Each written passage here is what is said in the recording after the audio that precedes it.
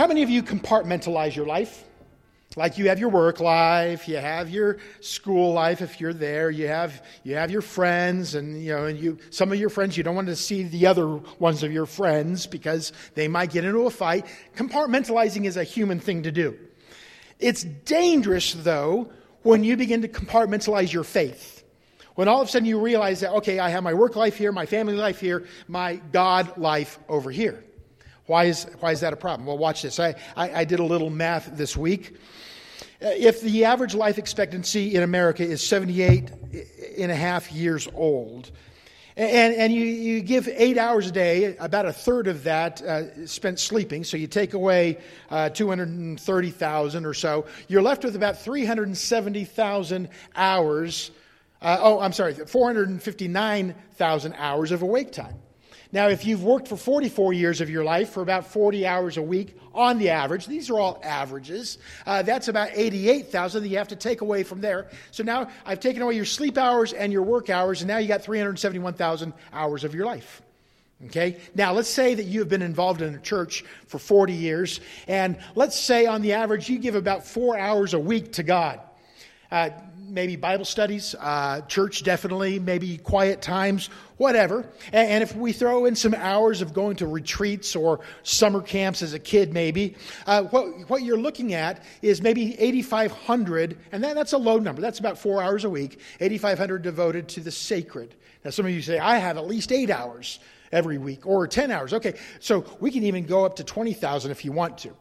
But for the sake of my illustration, 85 hours dedicated to the sacred, that leaves just over 360,000 hours that many people believe God doesn't care about.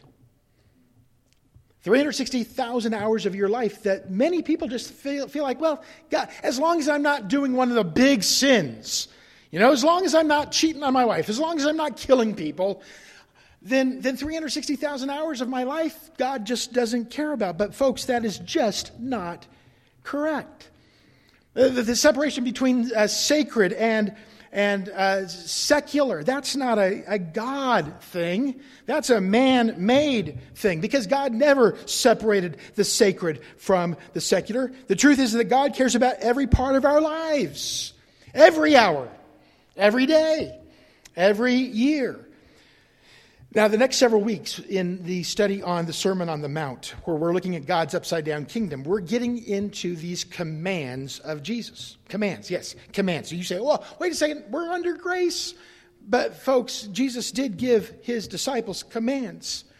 And you might think, well, I have a decent church attendance record. I haven't killed anybody. And so I think I'm okay with God right now. But again, God doesn't separate religious life from secular life. And it's great that you haven't killed anybody. Thank you for that, by the way. But it's not just about the biggies. It's not just about Sunday morning or your Bible studies. God says, listen, I want not just the biggies, I want the little ones too. I don't want just Sunday, I want Monday through Saturday. I want your entire life. It's not just the actions that God is concerned about, that we're going to find out from the Sermon on the Mount in these next several sections, these next several weeks. You're going to find out that it's our heart. And I love how our songs reflected the heart. And Troy's words reflected on the heart. Because it's the heart that matters to God. It's not just avoiding the big sins, but that we come to embrace kingdom life as fully as we can. Not just towing the line, but really immersing ourselves into how God would want us to live. So for the next few weeks, I'm going to encourage you to wear your steel-toed boots, because I'm going to be stepping on some toes, okay? And I want you to protect yourself. Toes will be stepped on, I promise. But I also want you to understand that we're raising the bar. We're raising the bar on our spiritual life. Because where Jesus is going next on the Sermon on the Mount connects the Old Testament Mosaic law with commands found in the New Testament. There are commands. And yes, we live in grace, but we also have these commands. And so we live in the tension between those two things. But that's not necessarily a bad thing.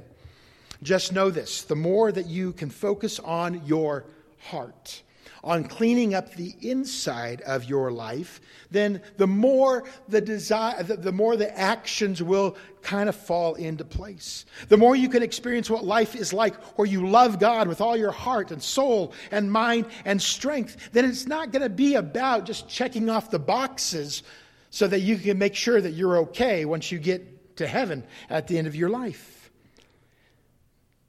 That said now, Jesus begins with a problem that seems to be pervasive in our world. It's definitely something that far too many of us can identify with, and that is what comes out of our mouth. Okay, so Jesus, it's really cool, because starting with our mouth and talking about a bunch of other things in the next few weeks, Jesus is hitting the 5th, 6th, 7th, 8th, 9th, and 10th commandments. It's pretty cool, this parallel between Moses and Jesus, between the 10 commandments and the Sermon on the Mount. Why does Jesus begin here? Well, because if words could kill, we would all be guilty of murder, wouldn't we? If words could kill, wouldn't we all be guilty? See, Jesus is trying to connect his commands with what people had known, the 10 commandments. That's why he's going to begin to say, you have heard that it was said, talking about the Old Testament. But I say to you, he's going to raise the bar as to how we treat each other and how we come before our God. He's suturing together the sacred and what we would call the secular. He's bringing about this reality of God's desire for our entire lives to worship him. I must guard against divorcing my actions from my attitudes, because those attitudes can, if left unchecked, lead to those actions. So we're in Matthew chapter 5 still. We're crawling through, and that's fine. Matthew chapter 5, we're going to be looking at verses 21 and following today. So Matthew 5, if you'll turn there, Jesus says this in verse 21. You have heard that it was said to the people long ago, do not murder, and anyone who murders will be subject to judgment. But I tell you that anyone who is angry with his brother will be subject to judgment. Again, anyone who says to his brother, Racha, is answerable to the Sanhedrin. But anyone who says, you fool, will be in danger of the fire of hell.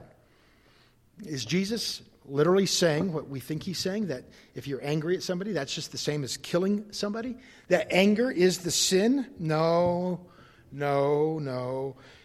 Jesus got angry, right? Remember the time that he cleared out the marketplace that was going on in the Gentile court, where they were taking away Gentile worship and they were selling these animals for a profit, and he cleared it single-handedly, made a whip. One guy overturns tables, money flying everywhere, animals. It was chaotic. So if you're saying that being angry is a sin, well, no, because Jesus got angry and he never sinned. So there must be a sort of anger that Jesus is talking about here that we don't understand. Paul tries to clarify it for us in Ephesians 4, where he says, in your anger, do not sin. Now, that means that you can be angry and not sin, but you can also be angry and sin, and that's what Jesus is talking about. That's what Paul is talking about. And then he says this, do not let the sun go down while you are still angry, and give the devil a foothold. There's some clarification right there, because understand that this command was given in the days when the sun went down. Guess what? You went to bed. You didn't stay up watching 2020 or Dateline or anything like that. Day was done. A new day, essentially, in the Jewish mind, had begun. And so Paul was saying, don't let too much time go by before you deal with things. See, that's what Jesus is talking about here, because the word that he uses for being angry here on the Sermon on the Mount is essentially anger that has gotten so out of hand that it has set up camp and it's now squatting on your property. And it won't go away because it's there to stay. Unresolved anger, here's the principle. Unresolved anger is not good, and it's like murder because it'll suck the life out of you. And it will dehumanize the person at whom you were angry, who you're mad at. It will suck the life out of you. It will make you turn to your beast nature rather than your God nature. And it will dehumanize the person that you're mad at as well. Jesus goes on to say, anyone who says to his brother or sister, Raka, is answerable to the Sanhedrin. The Sanhedrin was the Jewish Supreme Court. And then he says, but if anybody says, you fool, will be in danger of the fires of hell. This last Monday morning in our men's Bible study in Prineville, we kind of struggled with, well, what's the difference between Raka and fool? Why is fool so much more of a problem than Raka? Well, Raka means empty-headed. Empty-headed. It's like if you're out with your friend, he does something dumb, and you go, oh, you dummy. Well, in the Jewish mind, that's insulting somebody's intelligence, and you could actually be brought before the Jewish court and be fined for calling somebody stupid. Okay? Well, but he did something stupid. Yes, he did something stupid. Raka, empty head. What Jesus then is saying is that, but if you're going to call somebody a fool, what you have done is you have played judge, jury, and executioner, and you have proclaimed on that person that they are stupid, not just one time, but they are irredeemably stupid. Which means now you don't have to deal with them, you don't have to work with them, you can get them out of your life because they are really stupid. It's the same word that we get the word moron, by the way, if you look at it in Greek. So it carries the sense that the person is not just did something dumb, it's like they are unredeemable. Folks, it's hard to show Jesus' love to somebody that you've written off as somebody who can't understand or get their act together. It's very interesting that Jesus even brings about the whole idea of fire coming in as he talks about the fires of hell. He uses the word Gehenna there, which was a place outside of Jerusalem, a physical place outside of Jerusalem, where a garbage heap was there and it was continually burning. Anything that you would throw out there would be destroyed. Sometimes they would actually take enemies of God who had been defeated in battle, and instead of giving them a proper burial, they would throw them into Gehenna and let them burn without any kind of honor in their death. And so they would have an eternal punishment there in the valley of Hinnom. But he's talking about this fire, and I find that very interesting because James picks up on that in his letter. In James 3, he says the tongue, again, what we say, the tongue is a fire. A world of evil among the parts of the body because it corrupts the whole body and it sets the whole course of one's life on fire and is itself set on fire by hell. What James is saying here is that destroying people with your words, that action is straight out of hell. It is straight out of hell. Words can kill. It can destroy someone's self-worth. It can drive wedges between family members. It crushes spirits. It can take away somebody's confidence. It can drive people to despair in their life. Angry words seem to have a more lasting impression than even good words. It's hard to take back angry words. It's hard to erase the scars they leave. I've been told that it takes 10 compliments to balance out one cruel jab. In my experience, that's a really low number 10. It's usually a whole lot more that you have to say to somebody after you've zinged them pretty good. See, we can be so careless with our tongues. We can lash out without even considering its long-term effect. And we say, it's no big deal. It's not like I pulled out a gun and shot him. That's not what Jesus says. See, James says, with our tongues we praise God, and yet we turn around and curse those who have been made in God's image. And all of a sudden we realize, one of these things that we thought wasn't a biggie. Yeah, killing people, that's the biggie. I shouldn't kill people. Doesn't matter what I say to them. Maybe we need to start to expand our understanding of what that biggie really is. This one is so big, in fact, that it affects our worship. Look at verse 23 and 24. Jesus says, therefore, if you are offering your gift at the altar, this is an offering to God, coming to God's altar and putting your offering there. If you are offering your gift at the altar and there You remember that your brother has something against you? Leave your gift there in front of the altar and first go and be reconciled to your brother, and then come and offer your gift. Be reconciled. Be reconciled. Now you might say, well, yeah, but what if they don't accept my apology? Or what if they don't want to be made right? What if they don't want to change their ways, huh? I should stay mad at them. I should still be able to have angry words until they change. Romans 12:18, one of my very favorite verses, says, if it is possible, as far as it depends on you, live at peace with everyone.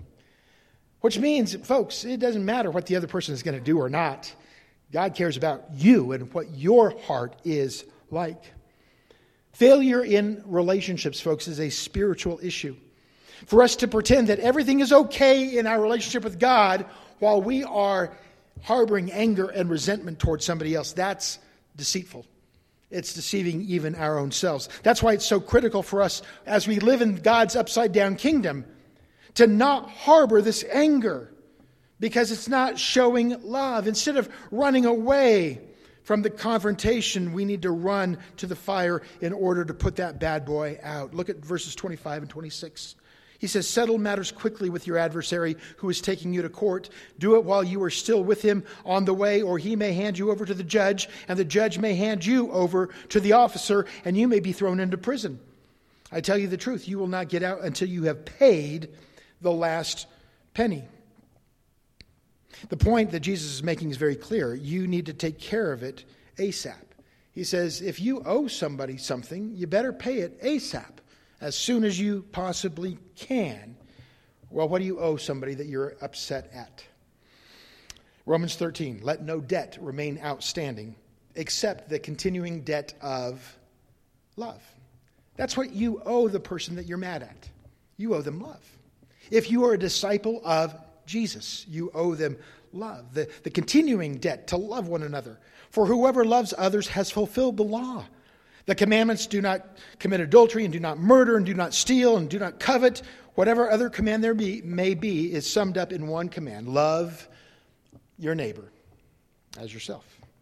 We owe a debt of love. And we don't just owe it to the other person. We owe that debt to God. And it's payable to those around us. So don't put it off. Don't hold back. Don't give excuses that you're too busy, too tired, too hard, or their offense is too great, because somewhere, somehow, you will pay. Somewhere, you'll pay. Relationships are damaged. Relationships with our spouse, with our kids, with the people at work, whatever, maybe even here at church. More than anybody else in the world, Jesus' followers are called to be the ones who are peacemakers. They should be the ones who care about the health of the relationships. We should understand that by playing judge, jury, and executioner ourselves, we might be taking the opportunity away from God to actually change the person that we're angry with. Right now, Gabe, why don't you and your team come on back up? Next week, I want to invite you guys back and maybe bring some people with you, because there's another side to this coin of anger. This is about if you're angry with somebody else because they've done something to you. Well, what happens when you've done something to them? And what I found, and I've wanted to do this sermon for a long, long, long time. Christians, above anybody else, we should know how to say, I'm sorry. We should know the art of apology more than anybody else, and yet we don't. We hide. We don't want to go there to say, I'm sorry. So if you want to learn how to say I'm sorry in a Christian way, I invite you to come back and hang out with us next week. I'm going to give you some steps from God's Word, what Jesus has said. But as we close today, I want you to imagine, and I was going to do this, and then I thought, maybe it would not be as good as just in your imagination. So in your imagination, picture if I started to preach this sermon and I had a balloon. And I started to blow into that balloon, and then I tell you a little bit about, the nugget of truth that says resentment is when you take poison and hope the other person dies. And I blow up the balloon a little bit more. And then I say, you know what? Unresolved anger builds up in you. And if you don't let that out, you're going to hurt yourself. And I continue to blow up the balloon. And I keep talking. And I pause and I keep blowing up the balloon and bigger. And pretty soon it's obstructing my vision. And you're probably out there getting a little anxious, going, I don't like it when balloons make loud noises. Well, why would it make a loud noise? Well, because I'm putting too much pressure inside of this balloon. And if I kept doing that, we would have quite the loud bang. And I'd frighten some of you as I would lash out, make that big loud noise. You might be afraid of me, afraid of what I'm getting ready to do. But what happens to that balloon? See, I love you. And I love serving as your pastor, and I don't want to see happen to you what happened to that balloon. Because that balloon is no longer good for what it's meant to do, because it has been shredded. That's what your anger will do to you, much less what it's going to do to the other person. So I'm one who's standing here saying that God can forgive and God can clean you from this anger issue. Why? Because that was my issue. No, not you, Trey. You would no. My daughter still deals with psychological trauma that I put her through because of my fits of rage when I would just blow up. That kills, folks. Anger, hurtful words can kill. And yet God is bigger than our sins. And praise God, if you would just say, I want to be made right in this area. Folks, let us know. Let us know. We have leadership here who loves you, who would love to come alongside of you and begin to teach you how to let that pressure out before your balloon pops. All right?